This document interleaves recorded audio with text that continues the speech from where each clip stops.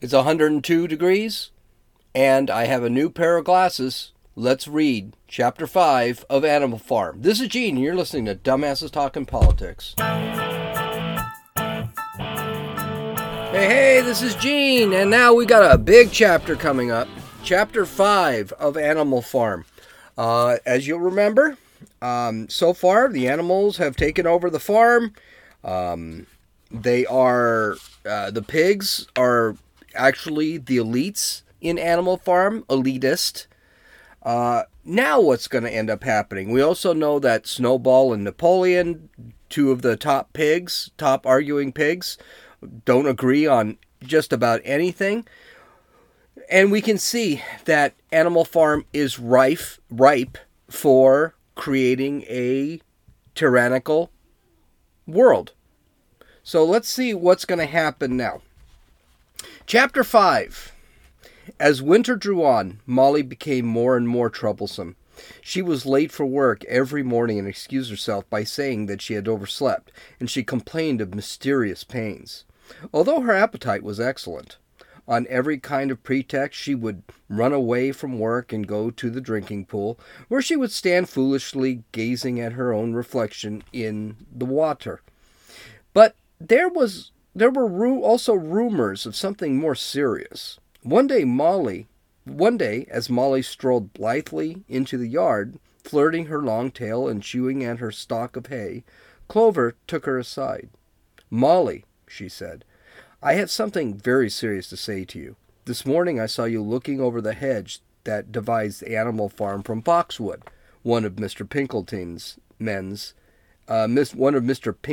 men was standing on the other side of the hedge, and I was a long way away, but I'm almost certain I saw this. He was talking to you, and you were allowing him to stroke your nose. What does that mean, Molly?" "He didn't. I wasn't. It isn't true," cried Molly, beginning to prance about and paw the ground. "Molly, look at me in the face. Do you give me your word of honor that that man was not stroking your nose?" "It isn't true," repeated Molly. But she could not look Clover in the face, and the next moment she took to her heels and galloped away to the field. A thought struck Clover. Without saying anything to the others, she went to Molly's stall and turned over the straw with her hoof. Hidden under the straw was a little pile of lump sugar and several bunches of ribbon of a dozen colors. 3 days later, Molly disappeared. For some weeks, nothing was known about her whereabouts. Then the pigeons reported they had seen her on the other side of Willington. She was between the shafts of a smart dog cart, painted red and black, which was standing outside the public house. A fat, red-faced man in check breeches and gaiters, who looked like a publican, was stroking her nose and feeding her with sugar. Her coat was newly clipped, and she wore a scarlet ribbon around her forelock. She appeared to be enjoying herself, so the pigeons said. None of the animals ever mentioned Molly again. Now, a couple things with this. First off, you can't make someone accept the collective. That's what's going to happen. People are individuals. This is, again, something that's being pushed by Orwell. But the other problem is escapes from the collectives, escapes from the tyrannical. This happens. It happens. Soviet Union actually had to take countries over and still build the Berlin Wall, build a wall to make sure people couldn't escape. Cuba. How many people, hundreds of thousands of Cubans, tried to escape the Castro regime? This is something that the animals are going to have a problem with. Now, what they typically do is, what they did here is they just ignore the problem. They flat out just ignore the problem. It's kind of like what we do with ignoring history and things like that. You want it to be a certain way. So instead of talking about Molly Instead of showing their weakness, which is what they're doing, they just ignore it and say it never happened. In January, there came a bitterly hard weather. The earth was like iron, and nothing could be done in the fields. Many meetings were held in the big barn. The pigs occupied themselves with planning out the work for the coming season. It had come to be accepted that the pigs, who were manifestly cleverer than the other animals, should decide all questions of farm policy. Though their decisions had to be ratified by a majority vote, this arrangement would have worked well enough if it had not been for the disputes between Snowball and Napoleon.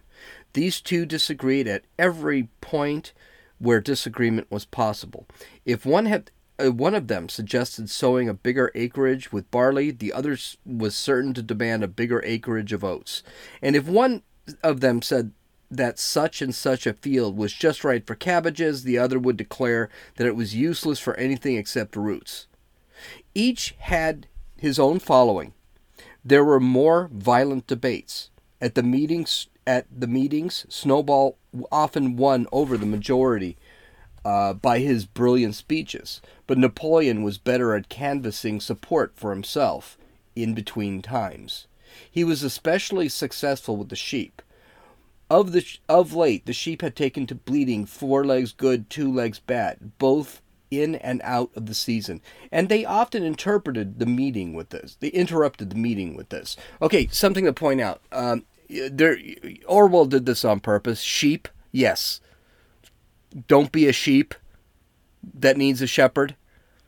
That's exactly why he used the sheep. So these are sheep, and again, them screaming 4 legs good, 2 legs bad is kind of like no justice, no peace, which is an Antifa thing. So the sheep today could be compared to Antifa. The sheep can be compared to Antifa today. It's exactly the same thing. Okay, let's move on. It was noticed that they were especially liable to break into 4 legs good, 2 legs bad at crucial moments in Snowball's speeches. Snowball had made a close study of some back numbers of the farmer and the stock breeder, which he had found in the farmhouse, and was full of plans for innovations and improvements. He talked learnedly about the field drains, silage, and basic slag, and had worked out a complicated scheme for all the animals to drop their dung directly in the fields, at a different spot every day, to save the labor of cartage. Napoleon produced no schemes of his own, but said quietly that Snowball would come to nothing, and seemed to be biding his time. But of all controversies, none was so bitter as the one that took place over the windmill. Now, Snowball here, we got to understand something. Yes, they're pigs, yeah. Snowball is an idealist. That's what Snowball is. Snowball actually believes in what he's doing. He is actually going out there, and you're going to see this when they talk about the windmill. He is actually trying to make Animal Farm work, and he's trying to tell people how it can work. So he's an idealist. He's a good guy. He's a good pig. He actually wants Animal Farm to be successful. He wants it to be free. But as we'll see later in this chapter, it's Napoleon who you've got to watch out. Napoleon who has no ideas. Napoleon who does not put any ideas out to improve. Napoleon who points out the bad, but never has an opposite solution. This is the problem with Napoleon, and this is the problem with tyrants. They don't have an idea to fix things. They just say, no, this is not how it's done, and that's it. That's not a way to be. And that's why when I sit there and tell people, okay, like Joe Biden, a prime example. Joe Biden says, "Oh, well, Trump mishandled the COVID-19 virus." Oh, this is the thing. This is what he is writing on right now. My question is, well, what would you have done differently? Don't tell me how bad Trump handled it, because nobody handled the coronavirus well. Nobody, no country in the world. We're not even the worst country in the world as far as infections go. Okay, nobody handled it well. Joe, what would you have done? I don't want to hear how bad Trump is. I want to hear what you would have done, because that's fine. you don't think he did well? Yes. Well, this is what I would have done. What's ironic is what he would have done, it's on his website, is exactly what Trump did do months ago. So it's really kind of bizarre. But this is a problem with Napoleon. Napoleon is sitting back and saying, no, can't do this. Doesn't say why, doesn't know why, and doesn't offer any alternate solutions. So right off the bat, Snowball is trying to improve society. Napoleon doesn't care. So let's continue. In the long pasture, not far from the farm buildings, there was a small knoll which was the highest point of the farm. After surveying the ground, Snowball declared that this was just the place for a windmill, which could be made to operate a dynamo and supply the farm with electrical power. This would light the stalls and warm them in the winter, and would also run a circular saw, a chaff cutter, a mangle slicer, and an electric milking machine. The animals had never heard of anything of this kind before, for the farm was an old-fashioned one, and had only the most primitive machinery. And they listened in astonishment while Snowball conjured up pictures of fantastic machines which would do their work for them while they grazed at their ease in the fields and improved their minds with reading and conversation. Within a few weeks, Snowball's plan for the windmill were fully worked out. The mechanical details came mostly from 3 books which had belonged to the Mr. Jones, 1,000 Useful Things to Do About the House, Every Man His Own Bricklayer, and Electricity for Beginners. Snowball used as his study a shed which had once been used for incubators and had a smooth wooden floor suitable for drawing on. He was closeted there for hours at a time, with his books held open by a stone, and with a piece of chalk gripped between his knuckles of his trotter. He would move rapidly to and fro, drawing in line after line and uttering little whimpers of excitement. Gradually the plans grew into a complicated mass of cranks and cogwheels, covering more than half the floor, which the other animals found completely unintelligible but very impressive. All of them came to look at Snowball's drawings at least once a day. Even the hens and the ducks came, and were at pains not to tread on the chalk marks. Only Napoleon held aloof. He declared himself against the windmill from the start. One day, however, he arrived unexpectedly to examine the plans. He walked heavily around the shed, looked closely at every detail of the plans, and snuffed at them once or twice, then stood for a while contemplating them out of the corner of his eye. Then suddenly he lifted a leg, urinated over the plans, and walked out without uttering a word. The whole farm was deeply divided on the subject of the windmill. Snowball did not deny that to build it would be a difficult business. Stone would have to be carried and built up into the walls, then the sails would have to be made, and after that there would be the need for dynamos and cable. How these were to be procured, Snowball didn't say, but he maintained that it could be all done in a year. And thereafter, he declared, so much labor would be saved that the animals would only need work 3 days a week. Napoleon, on the other hand, argued that the great need of the moment was to increase food production, and that if they wasted time on a windmill, they would all starve to death. The animals informed themselves into 2 factions under the slogans, vote for Snowball and a 3-day week, and vote for Napoleon and a full manger. Benjamin was the only animal who did not side with either faction. He refused to believe either that food would become more plentiful or that the windmill would save work. Windmill or no windmill, he said, life would go on as it always had gone on. That is, badly. Now, the mule, Benjamin, he's been a negative Nancy from the first page, but he is right. Life is going to go on. You're going to do what you have to do. And this is not a... It's basically, he's a realist. He's not an idealist. He thinks, everyone says this. No, it's going to suck no matter what, and that's what it is, and get over it, and... This is not necessarily a bad thing. It's a realistic thing. He just looks at things. I mean, it's when he goes to work, he just goes, he works his hours, he's done. Apart from the disputes, let's continue.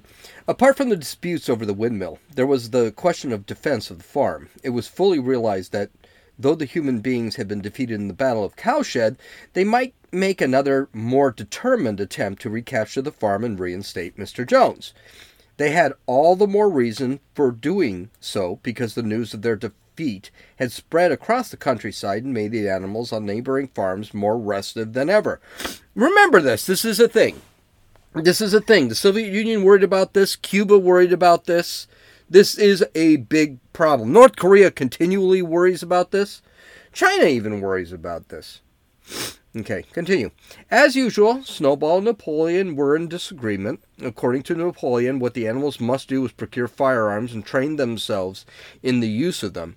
According to Snowball, they must send out more and more pigeons and stir up a rebellion among the animals on the other farms. The one argued that if rebellions happened everywhere, they would have no need to defend themselves. The animals listened first to Napoleon, then to Snowball, and could not make up their minds which was right. Indeed, they always found themselves in agreement with the one who was speaking at the moment. Now, here's the thing with this. I actually have a note here that talks about satellite countries where they're actually trying to shore themselves up. But do you notice there's one thing that the animals don't do? They don't negotiate. There's no diplomacy. It's either we build defense internally or we stir rebellions with the other animals. You could call this racism. In this case, it's speciesism, I guess is what the term would be, because the animals want. Nobody negotiates. This is a bad thing. Because there is no negotiation. There is no negotiation. Even Snowball, who is an idealist, doesn't think twice about it. He still believes in the collective. He still believes in the communist empire, which is exactly what Animal Farm is. It's a communist collective empire. That's what it is. And he wants to, but none of the pigs sit back and say, "Hey, let's get with the humans and start negotiating with them." That's not a thing. Let's continue. At last, the day came when Snowball plans were completed. At the meeting on the following Sunday, the question of whether or not to begin work on the windmill was put to a vote. When the animals had assembled in the big barn, Snowball stood up, and though occasionally interrupted by bleating from the sheep, again, there's Antifa, set forth his reasons for advocating for the building of the windmill. Then Napoleon stood up to reply. He said very quietly that the windmill was nonsense and that he advised nobody to vote for it, and promptly sat down again. He had spoken for barely 30 seconds and seemed almost indifferent as to the effect he produced. At this, Snowball sprang to his feet and, shouting down the sheep, who had begun bleating again, broke into a passionate appeal in favor of the windmill. Until now, the animals had been about equally divided in their sympathies, but in a moment of Snowball's eloquence had carried them away. In glowing sentences, he painted a picture of Animal Farm as it might be when the sordid labor was lifted from the animals' backs. His imagination had now run far beyond chaff cutters and turnip slicers. Electricity, he said, could operate threshing machines, plows, harrows, rollers, and reapers, and binders, besides supplying every stall with its own electric light, hot and cold water, and an electric heater. By the time he had finished speaking, there was no doubt as to which way the vote would go.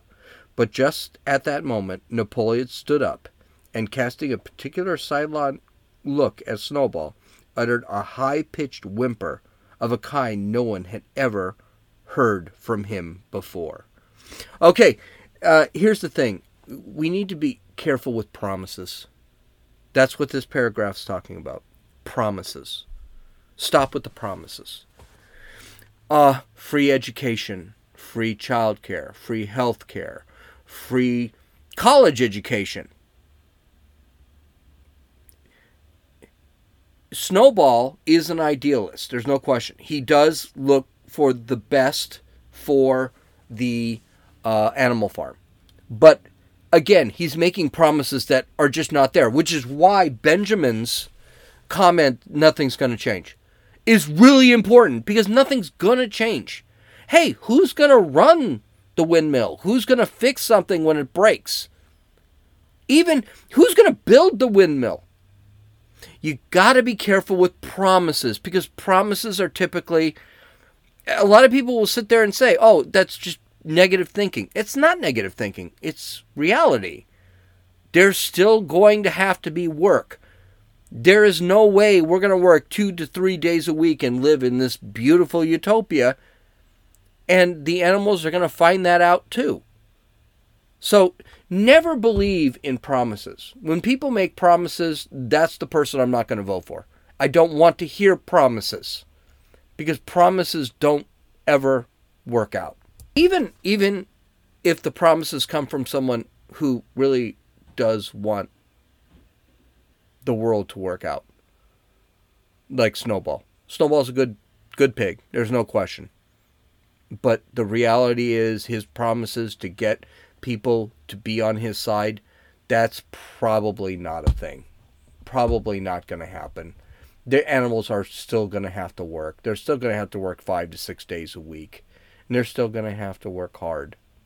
But stuff gets real now, so let's continue on. This is kind of a long chapter, so I don't want to waste too much time. At this, there was a terrible baying sound outside, and 9 enormous dogs wearing brass-studded collars, oh, that's a big thing, came bounding into the barn. They dashed straight for Snowball, who only sprang from his place just in time to escape their snapping jaws. In a moment, he was out of the door, and they were after him. Too amazed and frightened to speak, all the animals crowded through the door to watch the chase.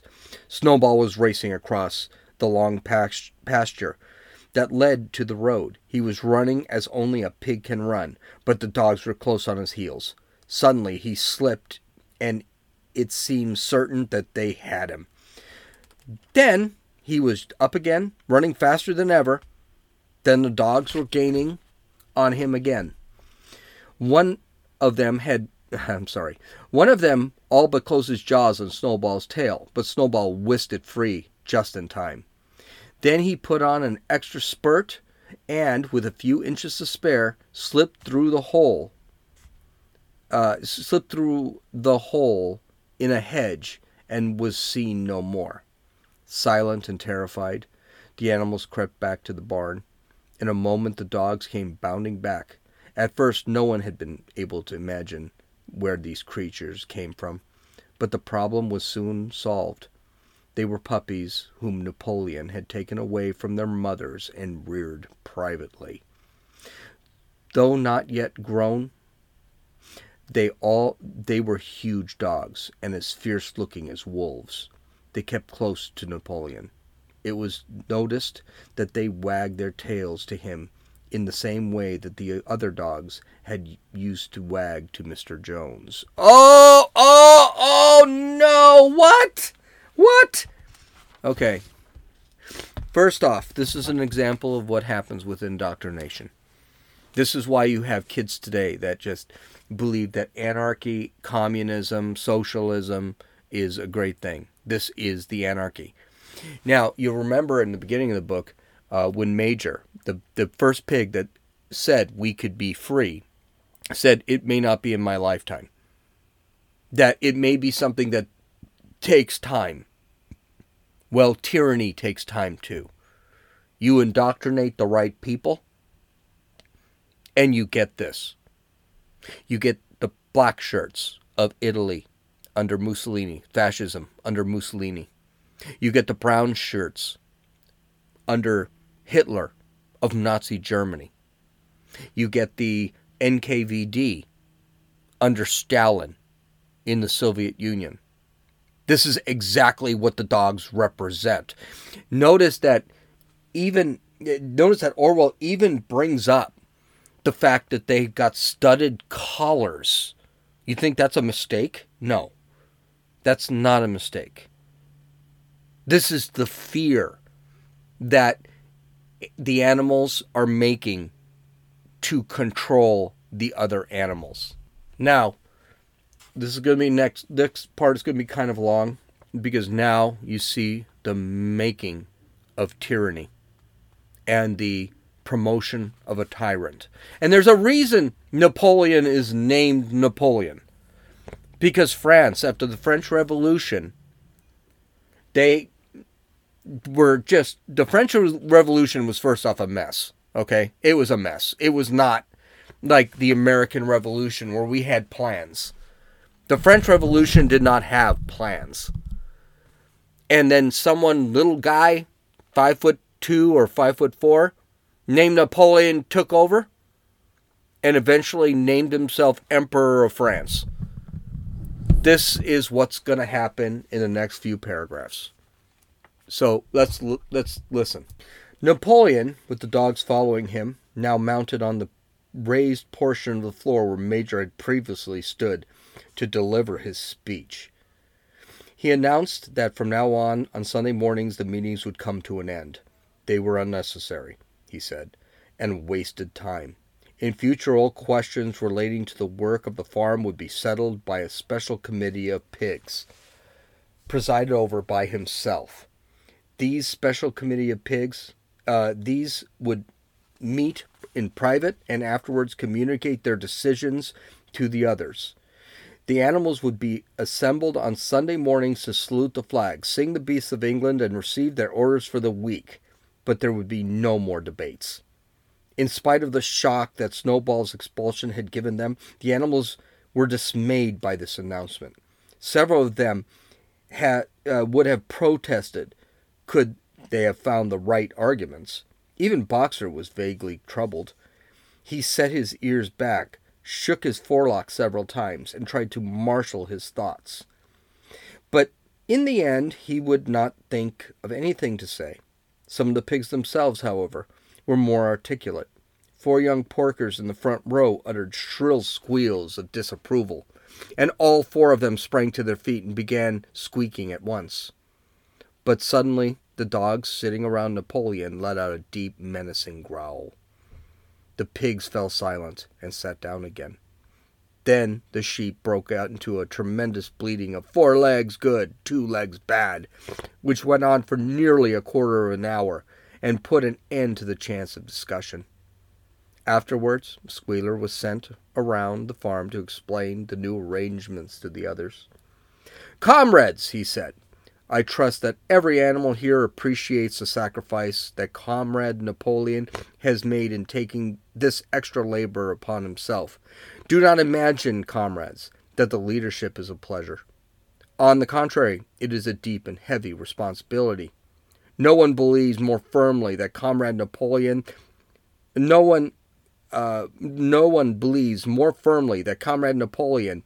that all animals are equal. He would be only too happy to let you make your decisions for yourselves. But sometimes you might make the wrong decisions, comrades. And then where would we be? Suppose you had decided to follow Snowball with his moonshine of windmills. Snowball, who, as we now know, was no better than a criminal." This is justifying Napoleon's tyranny. And when tyranny starts, you need to justify the tyranny to the people. Eventually, when the tyranny sinks in, you only justify the tyranny. Only the tyrant needs to justify his tyranny, his murder, his bad intentions. Snowball has been demonized. He's been made into a villain. Why? Because he disagreed with Napoleon. And as we're going to see in a few minutes, we're going to see that, okay, this is not a thing. Continue. "He fought bravely at the Battle of Cowshed," said somebody, talking of Snowball. "Bravery is not enough," said Squealer. "Loyalty and obedience are more important. And as to the Battle of Cowshed, I believe the time will come when we shall find that Snowball's part in it was much exaggerated. Discipline, comrades. Iron discipline. That is the watchword for today. One false step, and our enemies would be upon us. Surely, comrades, you do not want Jones back. Okay, two things here. First off, I know music's in the background. I'm probably going to have to stop the podcast until the music in the background goes away. But two things here that are really important. One, changing of history. Snowball was a hero at the Battle of Cowshed. He got shot. So suddenly they want everyone to forget about that. That's terrible. Second is the rebellion for a tyrannical government can never end. It can never end. Cuba, they are still in rebellion. They are still screaming they are in a rebellion. They are doing that today. They've been the Castro regime has been in control for 60 years, and they still say they need to fight the capitalist pigs in the United States, even though the United States made a deal with John F. Kennedy during the Cuban Missile Crisis that said they would never attack again. And that deal was with the Soviet Union at the time. So you can see that what is actually happening here. And what's amazing, this was written in 1948. Okay? This is a big deal. Everything that has happened in this book that this guy is saying in a parable called Animal Farm has already happened in Cuba, in the Soviet Union, in North Korea. It's all happened. One would think George Orwell was almost a prophet instead of coming up with a story. But you gotta understand, he was already anti-communist. So was Aldous Huxley. He was anti-communist. And you've got to remember that the Bolshevik Revolution in the Soviet Union, what would become the Soviet Union, they were both able to actually watch. So it is not surprising that he's basically taking what happened in the Soviet Union and making it what it is. You gotta remember, at the time Stalin is in place and the Soviet Union is actually beginning to take full tyrannical control, specifically Stalin. Okay, so let's take this book home. Once again, this argument was unanswerable. Certainly, the animals did not want Jones back. If the holding of debates on Sunday mornings was liable to bring him back, then the debates must stop. Boxer, who had now had time to think things over, voiced the general feeling by saying, if Comrade Napoleon says it, it must be right. And from then on he adopted the maxim, Napoleon is always right, in addition to his private motto of, I will work harder. By this time the weather had broken and the spring plowing had begun. The shed where the Snowball had drawn his plans for the windmill had been shut up, and it was assumed that the plans had been rubbed off the floor. Every Sunday morning at 10 o'clock the animals assembled in the big barn to receive their orders for the week. The skull of old Major, now clean of flesh, had been disinterred from the orchard and set up on a stump at the foot of the flagstaff, besides the gun. I do want to point out, this is something communists do. Communists actually display their former leaders. Hugo Chavez is displayed in Venezuela. Lenin and Stalin, I believe, were both displayed in the Soviet Union. Castro was displayed in Cuba. Mao was displayed in China. It's a weird little thing, but that is something that the communists do for whatever reason. After the hoisting of the flag, the animals were required to file past the skull in reverent manner before entering the barn. Nowadays, they did not sit all together as they had done in the past. Napoleon, with Squealer and another pig named Minimus, who had a remarkable gift for composing songs and poems, sat on the front of the raised platform, with the 9 young dogs forming a semicircle around them, and the other pigs sitting behind. The rest of the animals were sat facing them in the main body of the barn. Napoleon read out the orders for the week in a gruff, soldierly style, and after a single singing of Beasts of England, all the animals were dispersed. On the third day after Snowball's expulsion, the animals were somewhat surprised to hear Napoleon announce that the windmill was to be built after all. He did not give any reason for having changed his mind, but merely warned the animals that an extra task would mean very hard work. It might even be necessary to reduce their rations. The plans, however, had all been prepared, down to the last detail. A special committee of pigs had been at work upon them for the past 3 weeks. The building of the windmill, with various other improvements, was expected to take 2 years. Now, I don't know if Orwell did this on purpose, but it just basically shows the inefficiency of a totalitarian government, or in this case, what Orwell is pointing out is communism. So Snowball said, hey, we can do this. He was motivating, and we could do this in a year. Now, Napoleon's saying, yes, it's going to take 2 years, and yes, you're going to work harder than you've ever worked before, and I'm going to feed you less. This is the story of communism. Bernie Sanders, that old fart communist who said he enjoyed bread lines in Cuba. He thought bread lines were great. It meant they had food. No, that's the problem. These people were actually starving over there, and they weren't getting food. You can sit there. He even compliments Venezuela. In Venezuela, people are eating cats and dogs. Rations, when you lose your motivation to actually create, when you lose motivation to actually work, and when the government controls everything, including the distribution of food and money and things like that, you can guarantee it's going to get jacked up because government sucks at absolutely everything. Okay, so let's take it home. That evening, Squealer explained privately to the other animals that Napoleon had never in reality been opposed to the windmill.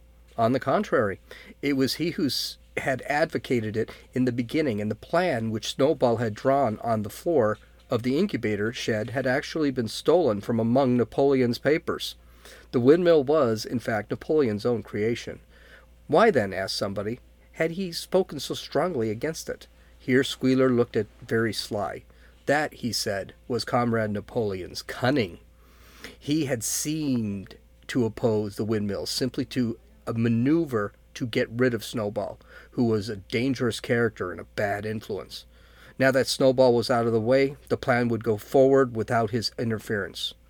This, said Squealer, was something called tactics.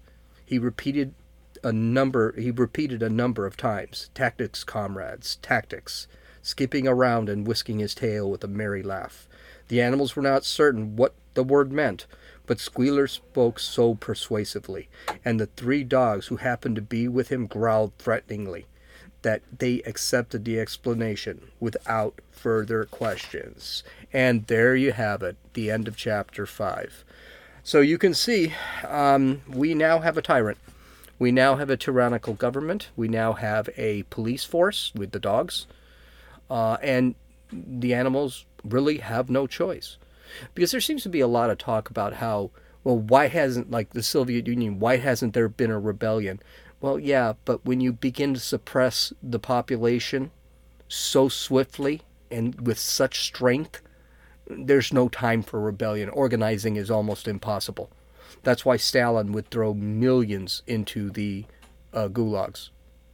So this was an important chapter. This was a turning point chapter, and you can imagine things are just going to get worse.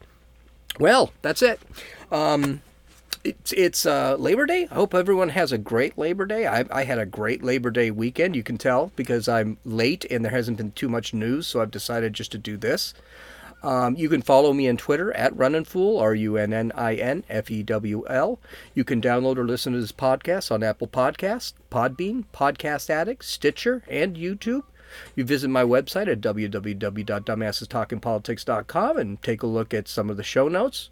This is Gene, and you've listened to Dumbasses Talking Politics.